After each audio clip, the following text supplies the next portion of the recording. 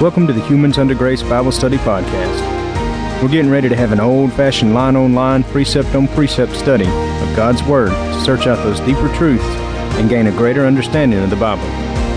We would love for you to join us today as we dig in and learn what it is God would truly have us to know from the letter that He wrote to us.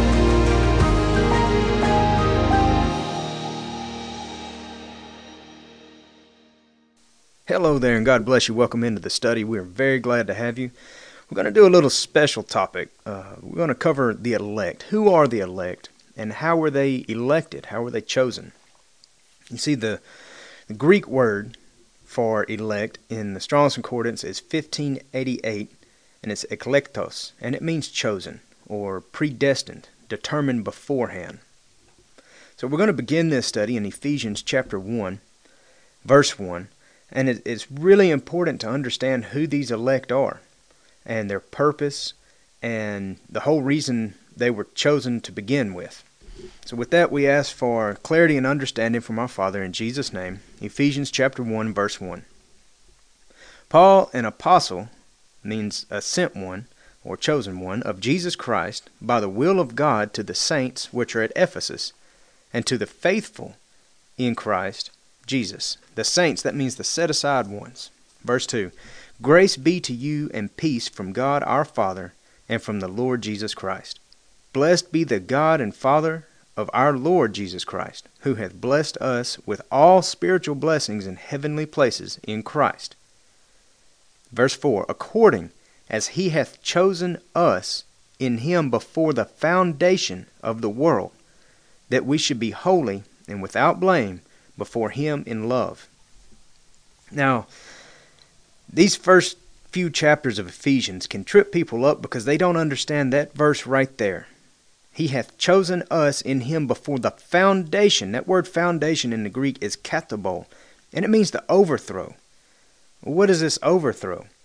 If you remember from 2 Peter chapter 3, from about verse 5 to 7, it tells us there was a world that was.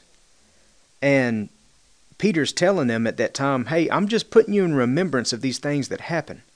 At one time, this world was beautiful, and Satan rebelled. And during that rebellion, there were those that stood for Christ. And then during that overthrow, at that overthrow, everything was done away. And we were born into this flesh body to be tested, to see who was going to follow Satan or who was going to love God.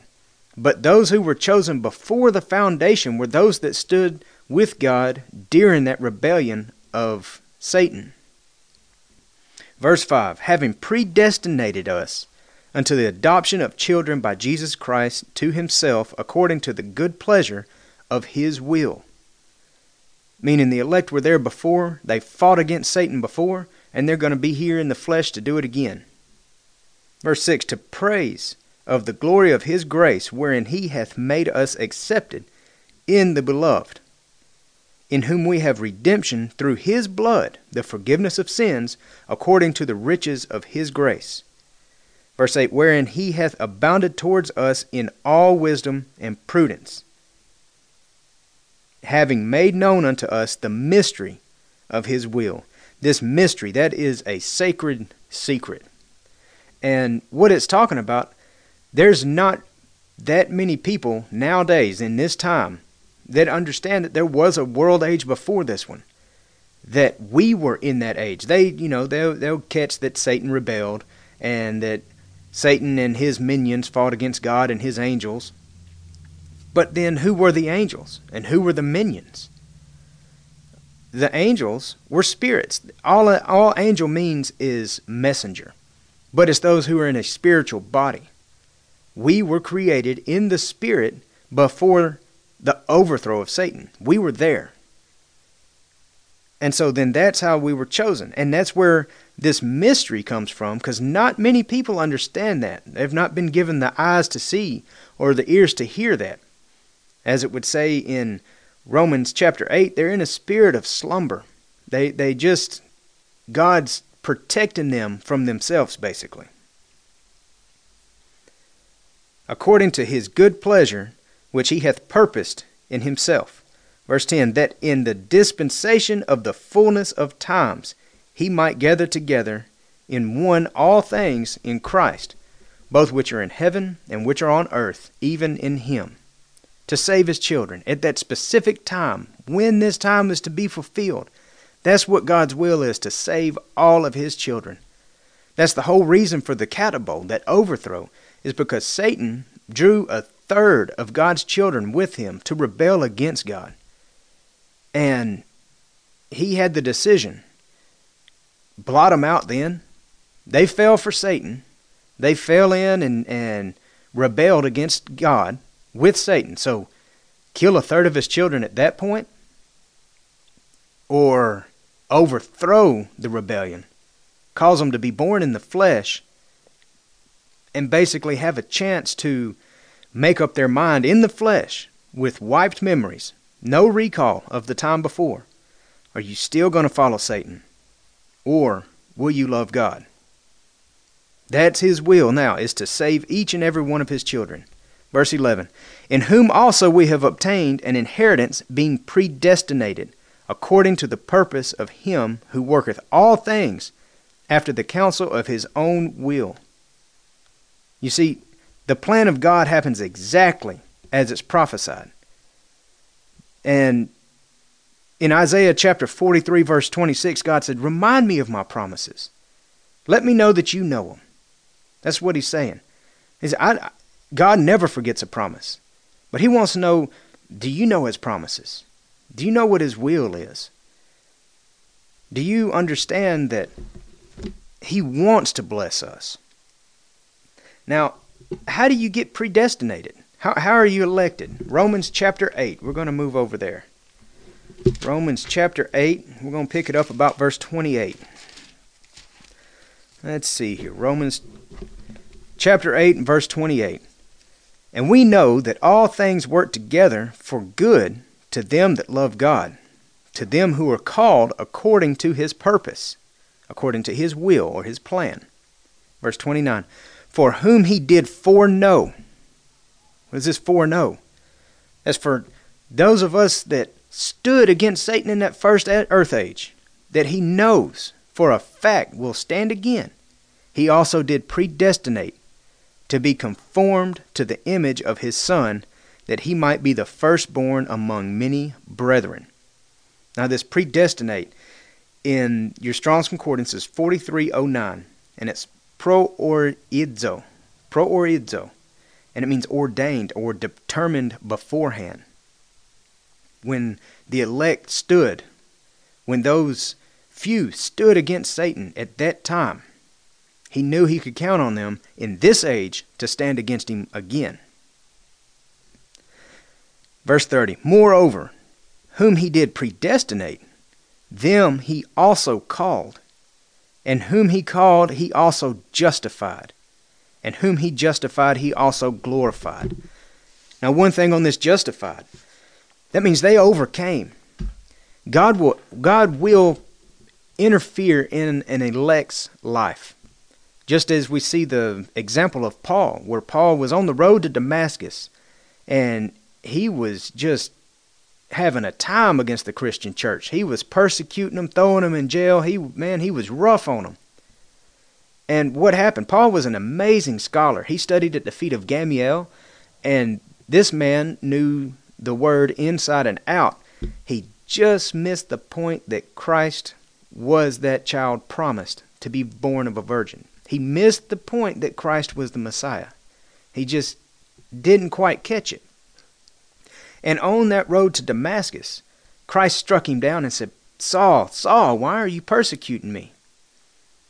And he said, I have chosen you. You are my chosen vessel. Paul was an elect. And that's why Christ could come and interfere to get him back on the right track. And if you're God's elect and you get off the track, he will straighten you out. He'll put you right back on track. It might be a little rough sometimes, but he'll get you. It's just tough love. It's just like a disobedient child that gets a little punishment. That's you just accept it. That's part of it. And so in this first earth age, or this first eon, this before the catapult, he justified the elect, meaning he judged them that they would make it. Now, some might say, well, that just don't seem fair. They've got a free pass. No, no. The elect can still mess up. The elect can still foul up in this life. It's the unpardonable sin that the elect have the burden of carrying. Not necessarily the burden. It's the elect have that glory to be able to stand up and speak out and allow the Holy Spirit to speak through them when the Antichrist is here.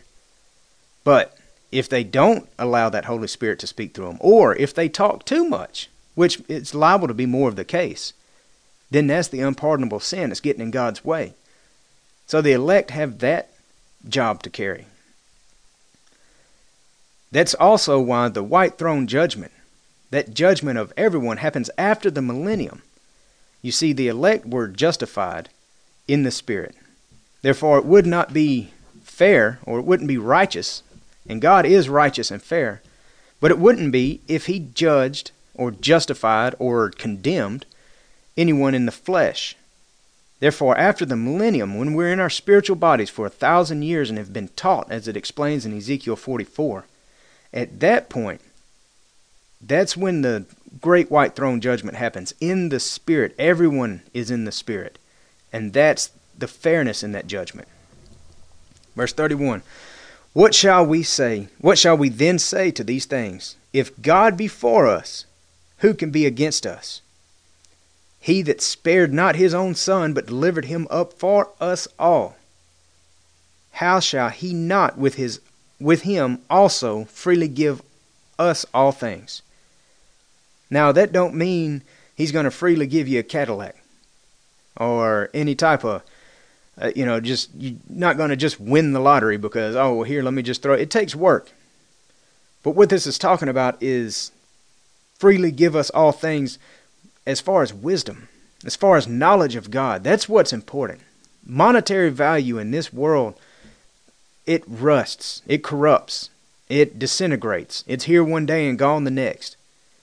But that knowledge of God and wisdom from God, that is what we should be asking for. And that's what He will freely give us. If we seek, knock, and ask, He will give it to us.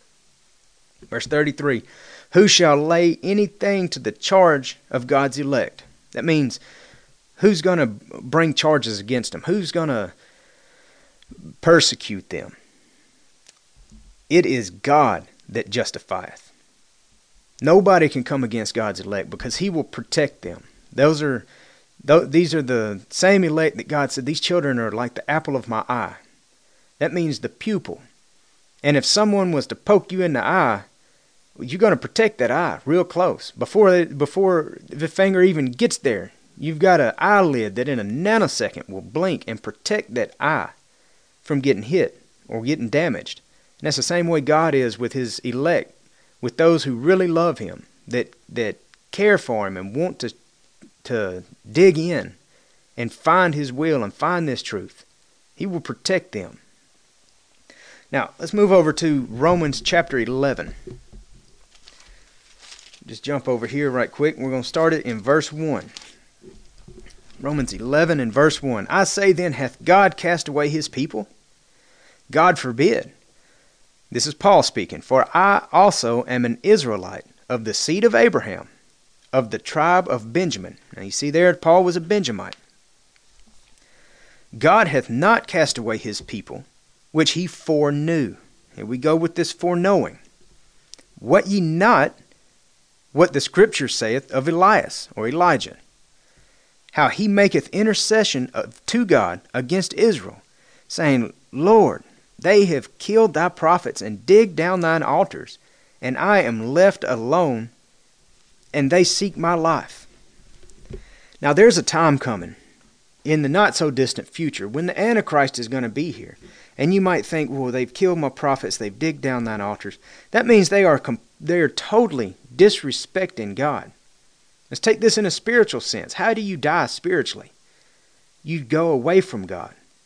So for them to kill their prophets, that means that those prophets are leaving God's worship, and they're believing that the Antichrist, that Satan, is the true Christ. Therefore, they are spiritually slain. And he digged down their altars. Well, that's because An altar that is any bit tampered with by the enemy is profane. And everybody, the whole world is going to be deceived by this. And they're going to be following after Satan, thinking he is the true Christ. And in that time, it's going to feel real lonely for the elect who know the truth, who understand that the Antichrist is coming first, who understand that they've got a job to do. Because this is, as Christ would speak of, that mother will turn against son, or against daughter, and father against son. And just, it sounds like it's a terrible war. But what it is spiritually. And the elect are it's gonna feel pretty lonely. But what does verse 4 say? But what saith the answer of God unto him? And this is God. I have reserved to myself 7,000 men who have not bowed the knee to the image of Baal. That's 7,000. He's reserved. He's chosen, predestined. He got these very elect that are not ever going to bow a knee, but they're going to stand and fight against this. Verse 5, even so then at this present time also there is a remnant according to the election of grace. And this remnant are those who have passed down this word, this truth, generation to generation, whereby this truth will be obtained by the elect. They'll be able to understand what it is. God will bless their mind that they will understand the rebellion of Satan. They will understand the 3 world ages. So there was the one before the rebellion. There's this one that is this flesh age. And then there is the one, as Peter would mention again in 2 Peter chapter 3, I believe it's along about verse 13, that a new heaven and a new earth, or this new time, will be ushered in. And that is the eternity. That's when all evil is blotted out. All wickedness is gone. The tears are dried up, and it is beautiful and perfect from there on out. Now, you might wonder, well, what does it take to be an elect? Let's go to Jeremiah chapter 1. Jeremiah chapter 1. And we're going to pick it up in verse 1. Jeremiah chapter 1 verse 1. The words of Jeremiah, the son of Hilkiah, of the priests that were in Anathoth, that's a priest town, it's about 3 miles northeast of Jerusalem, in the land of Benjamin, to whom the word of the Lord came in the days of Josiah, the son of Ammon, king of Judah, in the 13th year of his reign. It came also in the days of Jehoiakim, the son of Josiah, king of Judah, until the end of the 11th year of Zedekiah, the son of Josiah, king of Judah, unto the carrying away of Jerusalem captive in the 5th month. So he had him a good run here. Jeremiah is one that's carrying away captive when Jerusalem or Judah was carried away captive. That is symbolic. Nebuchadnezzar and the Babylonians are symbolic of the Antichrist coming in and taking the world spiritually captive. Verse 4, Then the word of the Lord came unto me, saying, Behold, I formed thee, or before I formed thee in the belly, I knew thee. How is that? Because the world that was, that time, before the catapult, before the overthrow, and before thou camest forth out of the womb, I sanctified thee. He justified, he set him aside, he chose him. And I ordained thee a prophet unto the nations. He is to go out and teach. You wonder where the remnant are. This book of Jeremiah is right on, is a remnant speaking at you right here. Verse 6, Then said I, this is Jeremiah, Ah, Lord, behold, I cannot speak, for I'm a child. Or he's young at this point. I believe he was around 19 or 20 years old. Verse 7, But the Lord said unto me, Say not I am a child, for thou shalt go to all that I shall send thee, and whatsoever I command thee thou shalt speak. Be not afraid of their faces, for I am with thee to deliver thee, saith the Lord. Now, this is a great example for us in those who are delivered up before Satan, before the Antichrist, to speak, to allow the Holy Spirit to speak through you. Be not afraid of their faces. As it would say in Matthew, don't fear those who can kill your body, but fear him who can kill your body and your soul. Verse 9, Then the Lord put his hand and touched my mouth. And the Lord said unto me, Behold, I have put my words in thy mouth. Now that sounds a whole lot like the Holy Spirit speaking through us. Let's move over to Mark chapter 13.